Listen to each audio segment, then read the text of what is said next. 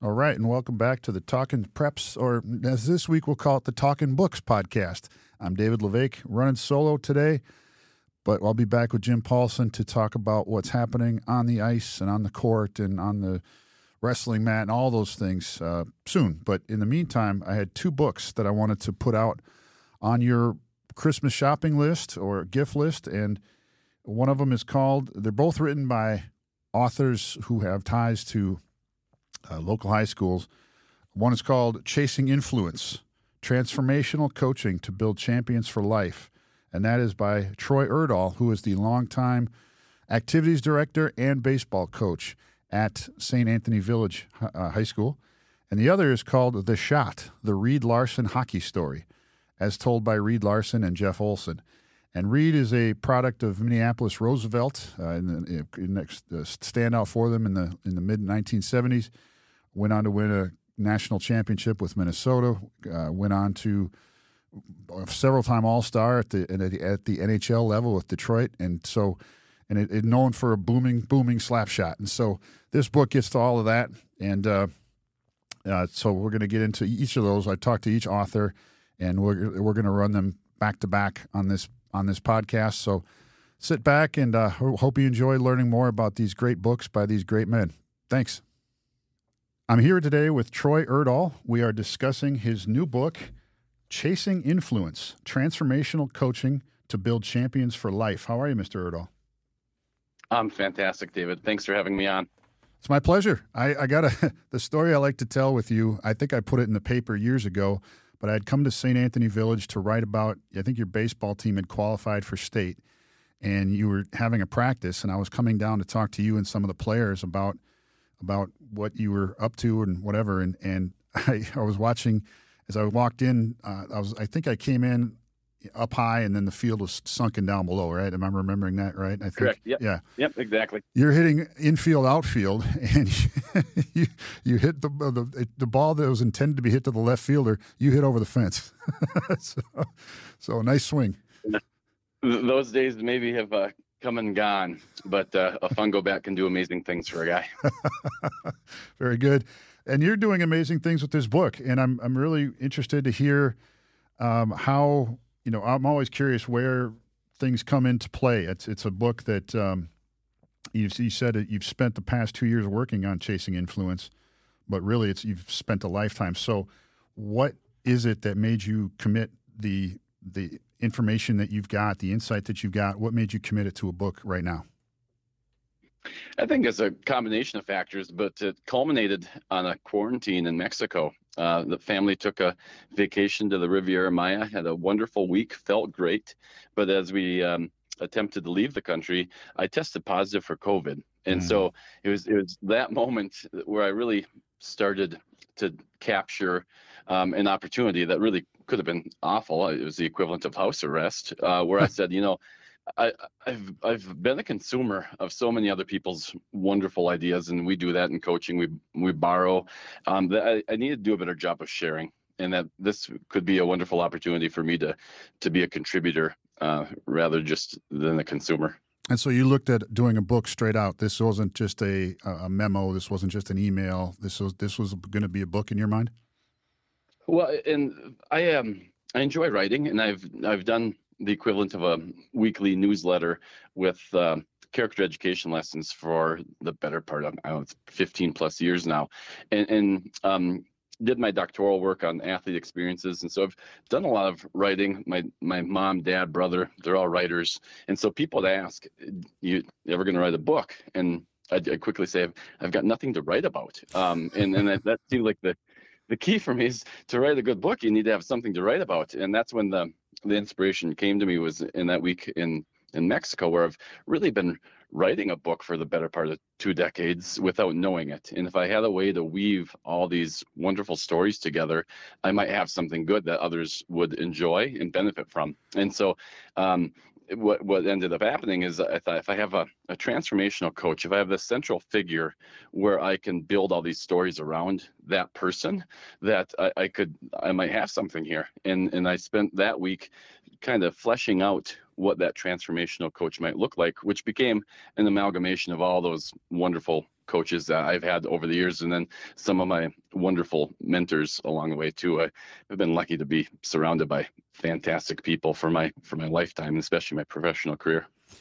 The key character in the book is Stick Olson, but that's a surname. That's a fictional name. Are you able to divulge the real life inspiration for Stick Olson?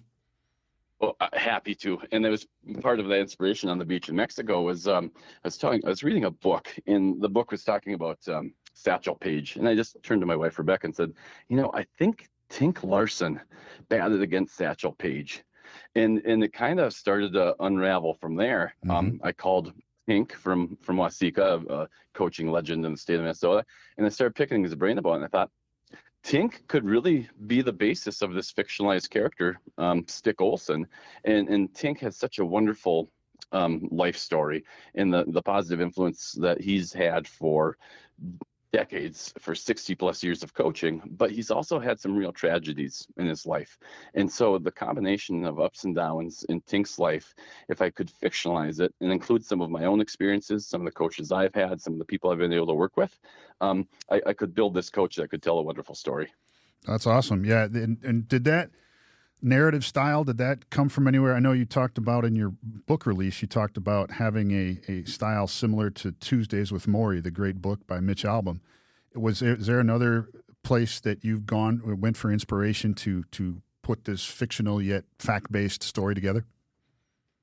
I love storytelling, and as a history teacher, I really value the power of narrative. And I think if we can craft stories in an appropriate way, if we can tell a good story, whether it's spoken or written, I think it really captivates one's attention. And it's one of the best ways to learn. And that's really what I tried to do with it is, can I use a fun story to help people as leaders, as teammates, as coaches? Because really, it's a leadership book that is written in a different way. It borrows a baseball storyline, and it does focus on coaching and educational leadership.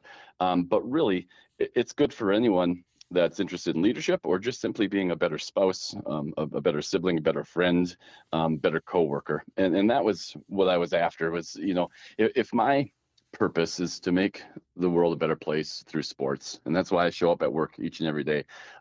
This gave me a vehicle and an opportunity to really live out that purpose and fuel that purpose. 21 chapters in the book. I will call it a heading. We'll call it an intangible, whatever you want to call it. But each one has a different. So, for example, there's relationships, there's purpose, there's leadership, mastery, wellness.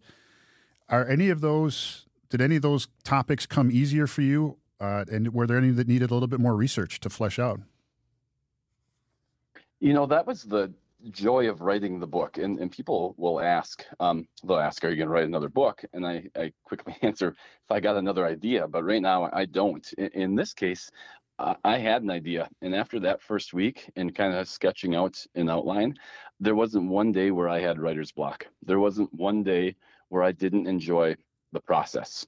What I've learned is I loved creating. I loved the act of writing the book, but promoting and marketing it, that's been a different story. That's been much more difficult and a whole different animal.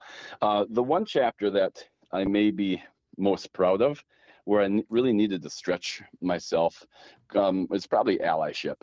The idea of power of sports in society, and especially both at the macro and the micro level, about how the history of our nation really does mirror the history of sport in our nation, and baseball specifically, as you talk about breaking the color barrier with Jackie Robinson and some of the issues that we've faced in sport, that we've seen happening in society. And sometimes sports has been on the front end of tackling and addressing those issues before society was even ready for it.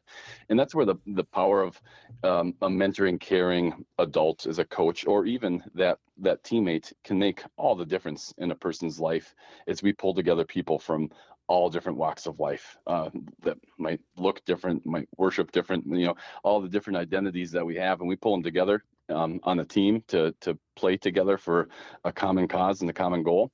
That's really where I think the magic of sport happens. And that was a chapter that did stretch me, but that I was really proud of, in part because of some of the experiences that I had and some of the opportunities I've had to play with wonderful people that taught me so much. Oh, that's awesome. Tell me a little bit about some of the feedback you've gotten. The book's been out for, I think you put it out in early October. Is that correct?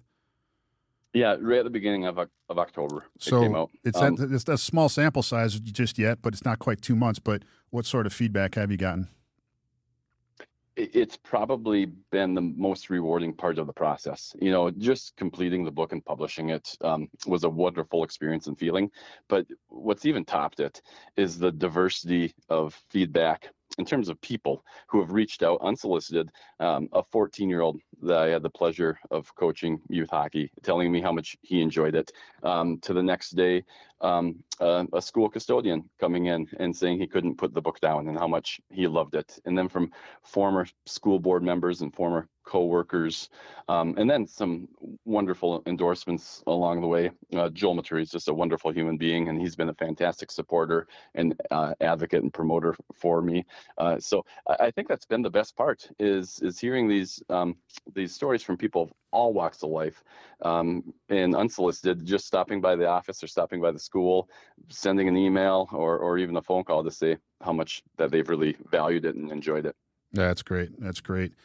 Let's talk about, I think you're the one that put this on I didn't realize this, but you said November is November, December are the two biggest book selling months on the calendar. Is that right? Did I get that from you? Yeah. And that was new information for me in the last 2 months too. Like, as I mentioned before, promoting and marketing is totally different than writing a book. And so another growth opportunity for me has been learning more about that process. And with the holiday season coming up, more books are purchased in November and December than any other time of the year, which makes sense when you think about it. But this is really the big time of year for authors and for book sales. So with that said, the book is called Chasing Influence, Transformational Coaching to Build Champions for Life. It is published by, is it Junto Press? Am I saying that right? Yeah, Junto Press. Okay. Where is it available to purchase? The best place to purchase is online, Amazon.com. Easiest for delivery and lowest prices you'll find will be on Amazon. And any kind of events or signings in the works here before the year is out? Working on a couple different events, but need more local opportunities. I'm happy to be in Arizona this weekend at a baseball conference, and then Orlando for a national AD conference in December. And there's some really good, positive local bookstores that I'm working with for an opportunity, but nothing's on the books yet. Wonderful. Well, Troy, I wish you all the best. Any thoughts here in closing that we didn't get to that you thought we might? No, I just really appreciate the opportunity, and for anyone that's, like I said, looking for a different way of exploring their own life journey and what really success means and what a life of significance is. I think you might enjoy the story in the way that it's written in a narrative, nonfiction, historical fiction format. Tells a good story with some great life lessons along the way. Oh, that's great. That's great. Troy Urdahl, the still baseball coach over at St. Anthony Village, and also the AD. Am I getting all of your many titles correct? You've got it right. Absolutely. Perfect. Very good. Well, it's a pleasure speaking with you. I've enjoyed our interactions over the years, so I was happy to reach out and do what I could, and with the help of the Talking Preps podcast, or I guess now the Talking Books podcast, through the Star Tribune. And I hope that it helps put the word out wide, and some people can get this book and dial into all the many good life lessons that are available. Thank you, David. I appreciate it. Congratulations again. Thanks for the time. Pleasure to be joined today by Reed Larson. I don't even know where to start with your credentials, Reed. It's a long, distinguished list. 4-time NHL All-Star. Yeah, they're just old. You're not. You're experienced, not old. You're experienced. But yeah, okay, I'll take it. 4-time NHL All-Star with the Detroit Red Wings as a defenseman. First American in the modern era to make an All-Star team in the NHL. And then you retired 5th all-time in goals by a defenseman, and you were the first American at any position to have 200 career goals. So but not bad for a Minneapolis boy, I got to say. Yeah, Sibley Park and Standard School, Falwell, Roosevelt. So it's funny because I just did a little speaking engagement at the Richfield Optimist Club the other morning, and it was a lot of fun. And we were talking about where you grow up, and the coaches we had and so forth, and all the different sports. So, I grew up I was very lucky at the time, and the I call it a nest because, we had all kinds of sports. It was free. The coaches were good, donated their time, and it was a time where, I don't want to say it was innocent, but we didn't have a lot of problems to worry about. Right. Let's put it that way. Righto. And I'd like to get to some of that here as we talk, but I'm curious. So the book is The Shot, the Reed Larson hockey story, and it's as told by Reed Larson and Jeff Olson. Jeff Olson being the author, I'm wondering if he came to you with the idea and what his vision was initially that sold you to partner with him in doing the book. Yeah, and I don't know how he found me, but he showed up at my office one day and started, introducing himself and talking about doing a book. And my first reaction, to be honest with you, Dave, was, I'm not Wayne Gretzky, I'm not really Lemieux, or you know what I mean, but something, or Michael Jordan, Tom Brady, whatever. So I said, no, not really too interested in doing something like that. And I felt funny. Sure. Nothing to do with him, but we talked about other Minnesota, Ross Bernstein, other books that were written, teams, players, the state high school tournament. And he started asking, about my career and so forth. And I said, yeah, it was fun. It was great. I played. I loved it. I had a passion for it, and just nobody forced me to do it. And I had pictures of Bobby Hull and Bobby Orr in my bedroom for years. Big posters, like 3 foot by 2.5 feet posters. Sure. So it was, and I think the Blackhawks were the first hockey team I could see on TV. And you might correct me if I'm wrong, but it was before the North Stars came. So it was, I was born in '56, so I would say it was in the early or the mid '60s somewhere. Yeah. Sunday game of the week, and then and on the weekends we look forward to that. So we had heroes and mentors, and so back to what he was trying to portray to me is that you have a story to tell, your shot, and which I didn't know it would turn out like it did, and Jack Bladowitz put his input, but he convinced me that might help some young player aspire or reach his goals like what the other guys did for me when I was growing up. So Sure. That was kind of the kicker. So. Yeah, I think it's, I should point out one of the credentials that I didn't mention, member of the U.S. Hockey Hall of Fame. So that was your 1997. 1996 induction. Yep. Yeah. So, I went up to Evelyn. That was a nice time. Yeah. One of the things you talked about, maybe setting, giving a up-and-coming player something to shoot for yourself. One of the things that struck me is that you have a multi-sport background, and it's not just sports that most people would associate as making a jump to hockey. Tell us a little bit about the kind of your unique youth sports path that you took. Yeah. Lucky. My father was a truck driver, and my mom worked at Sears. But on the weekends, my mom's dad or my grandfather left us in a little cabin, I think in 1956, the year I was born, for like $1,600 or something like that on Lake Pulaski in Buffalo, Minnesota. So every weekend we'd pack up the car and he'd get home at Friday. My dad, we'd go and come home Sunday night, and we spent the whole weekend in the water, water skiing, swimming, whatever it took, and then summertime we'd go out to Bloomington Ice Gardens when I got a little older and play hockey. Denny May was kind of our hockey godfather at Bloomington Ice Gardens, and open hockey they call it. So guys from all over the suburbs in Minneapolis, we'd make up teams, no supervision, and play. Nice. Played football. Went to YMCA camps and had gymnastics. I think Ketchum. We had a state championship at Roosevelt for trampoline, high bar, something. His last name was Ketchum. But anyways, he was my counselor. So I was into gymnastics probably at 8, 9, 10 years old, doing high bar, trampoline. So I was water skiing. I wrestled. I played football. I played hockey. And, Wayne Gretzky said it best. He says, I as great as he is, he hung up his skates in June for the whole summer. You know what I mean? Sure. It was very interesting, I thought, when he said that. So, but yes, I was lucky. All the sports were free. Great people, great people coaching them. And, So I think that really helped develop a lot of different things for me for sports-wise. The book, Jeff, was very detail-oriented, very statistics-oriented. And I think he was making a case for where you fit into the story of the NHL, so to speak. And one of the things where I've kind of boiled it down to, and tell me if this is on point or if there's anything you want to add or correct, but you're kind of a defenseman that played in an era, the way you played, an offensive defenseman, you were kind of a bridge between what Bobby Orr started and then what we went on to see from people like Paul Coffey and Phil Housley.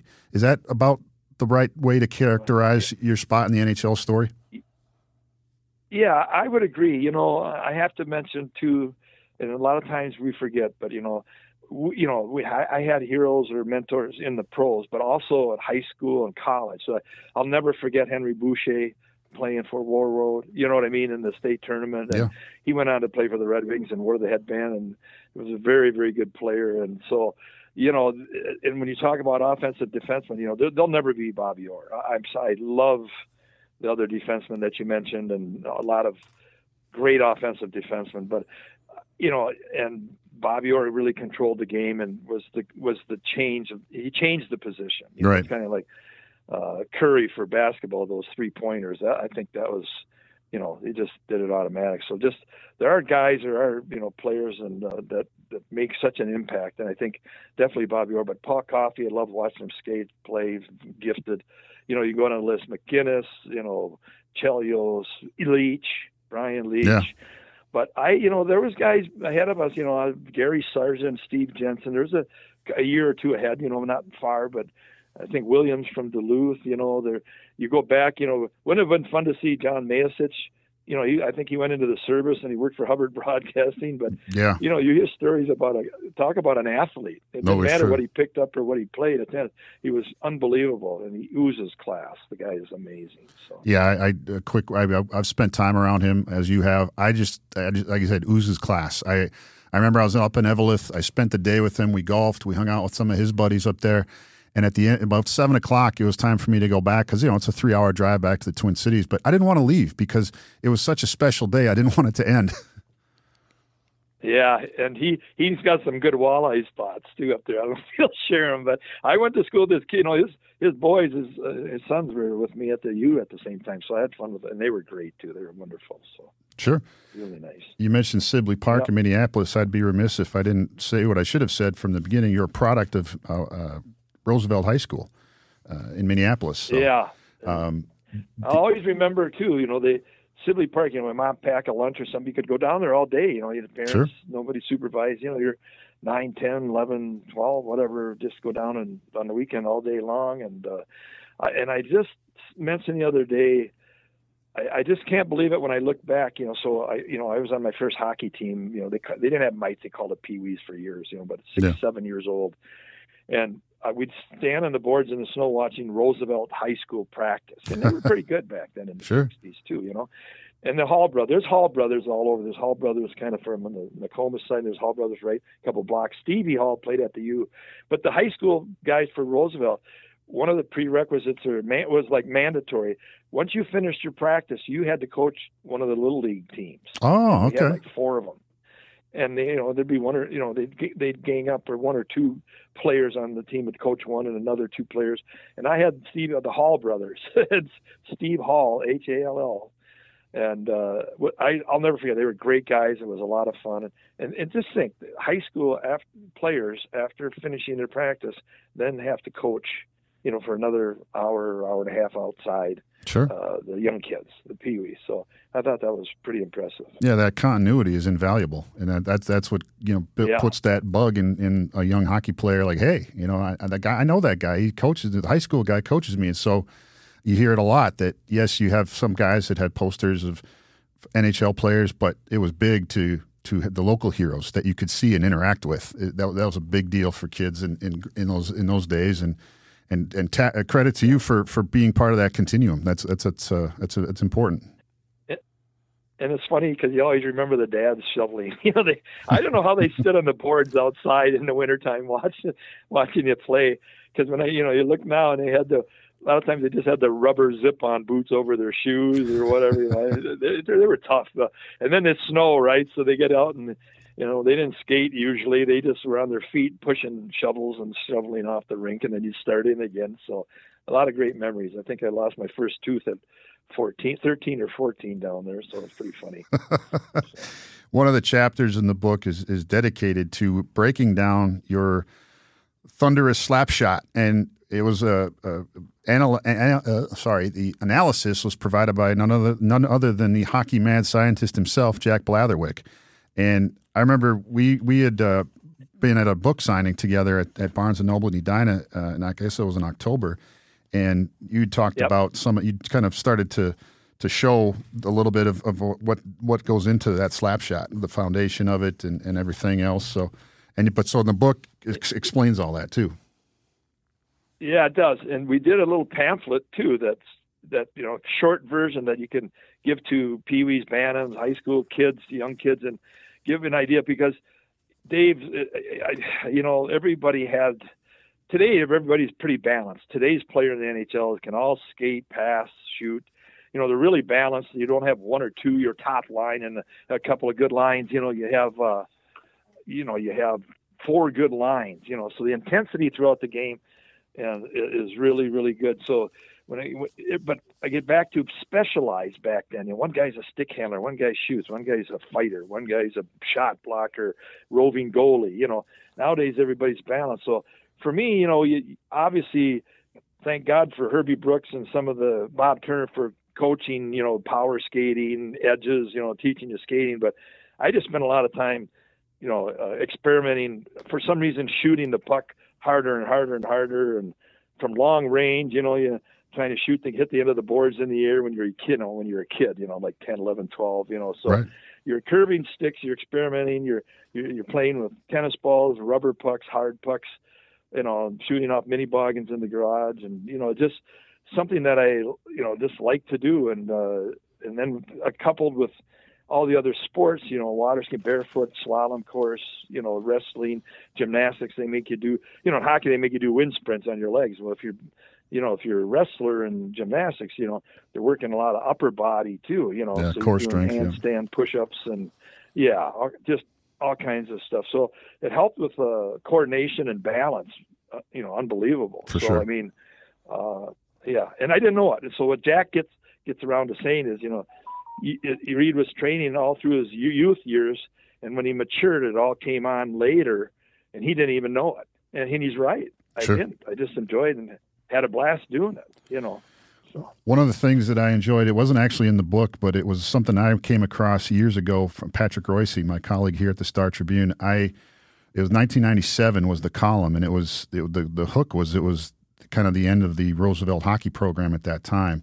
But they had a great anecdote in there that starred your big shot. You had gone to practice to skate with the Roosevelt kids, and they had a goalie who was basically like thrust into the job, and he didn't have the proper equipment at the time, but he had heard about your slap shot and wanted to see one.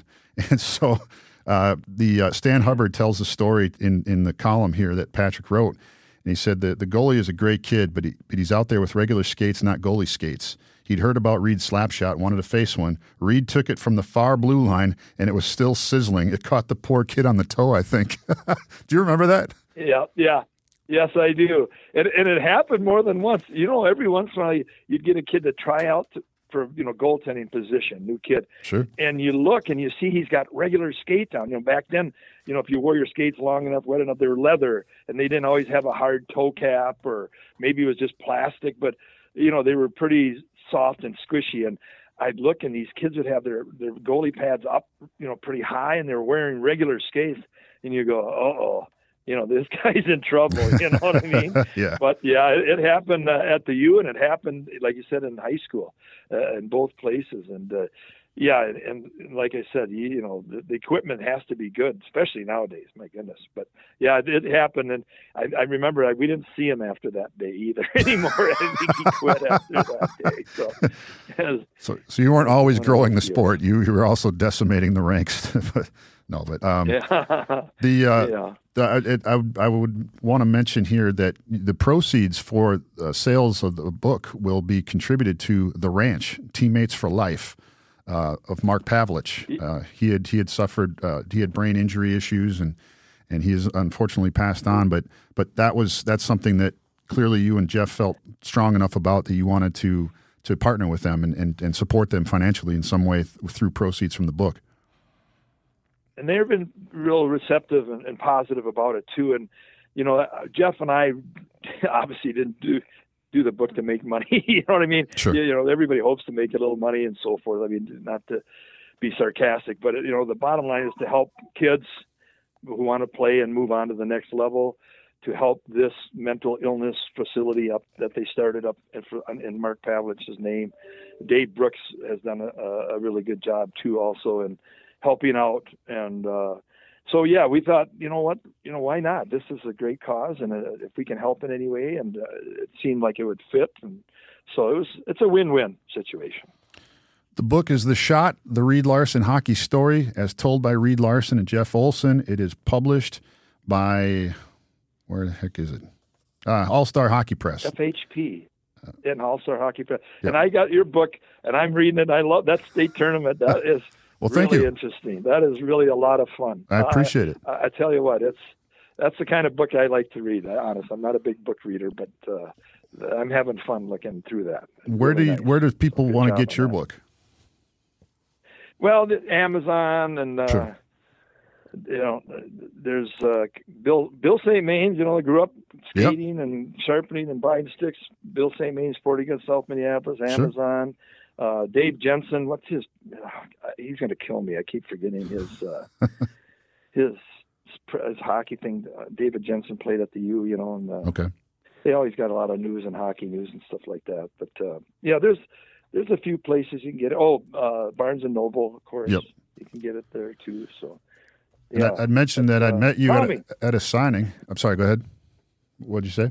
Yeah, that was fun. Yeah, I'd met you there. I'm wondering did you have any events coming up, because November and December are big book buying months. So are there any events people can come out and see you, maybe get a book signed, something like that? Not at this time. We were going to do it at the Wild, but I'm going to be honest with you, Dave. I don't like sitting there promoting like that. I mean, I don't know. It just feels funny. I can't help it. It's just, I know Jeff will probably wants to shoot me, but it's just, yeah. Well, just send me an email. It talks. Just give him my email. Yeah, it talks in the book about being a humble superstar. So you're still true to form in that regard. So.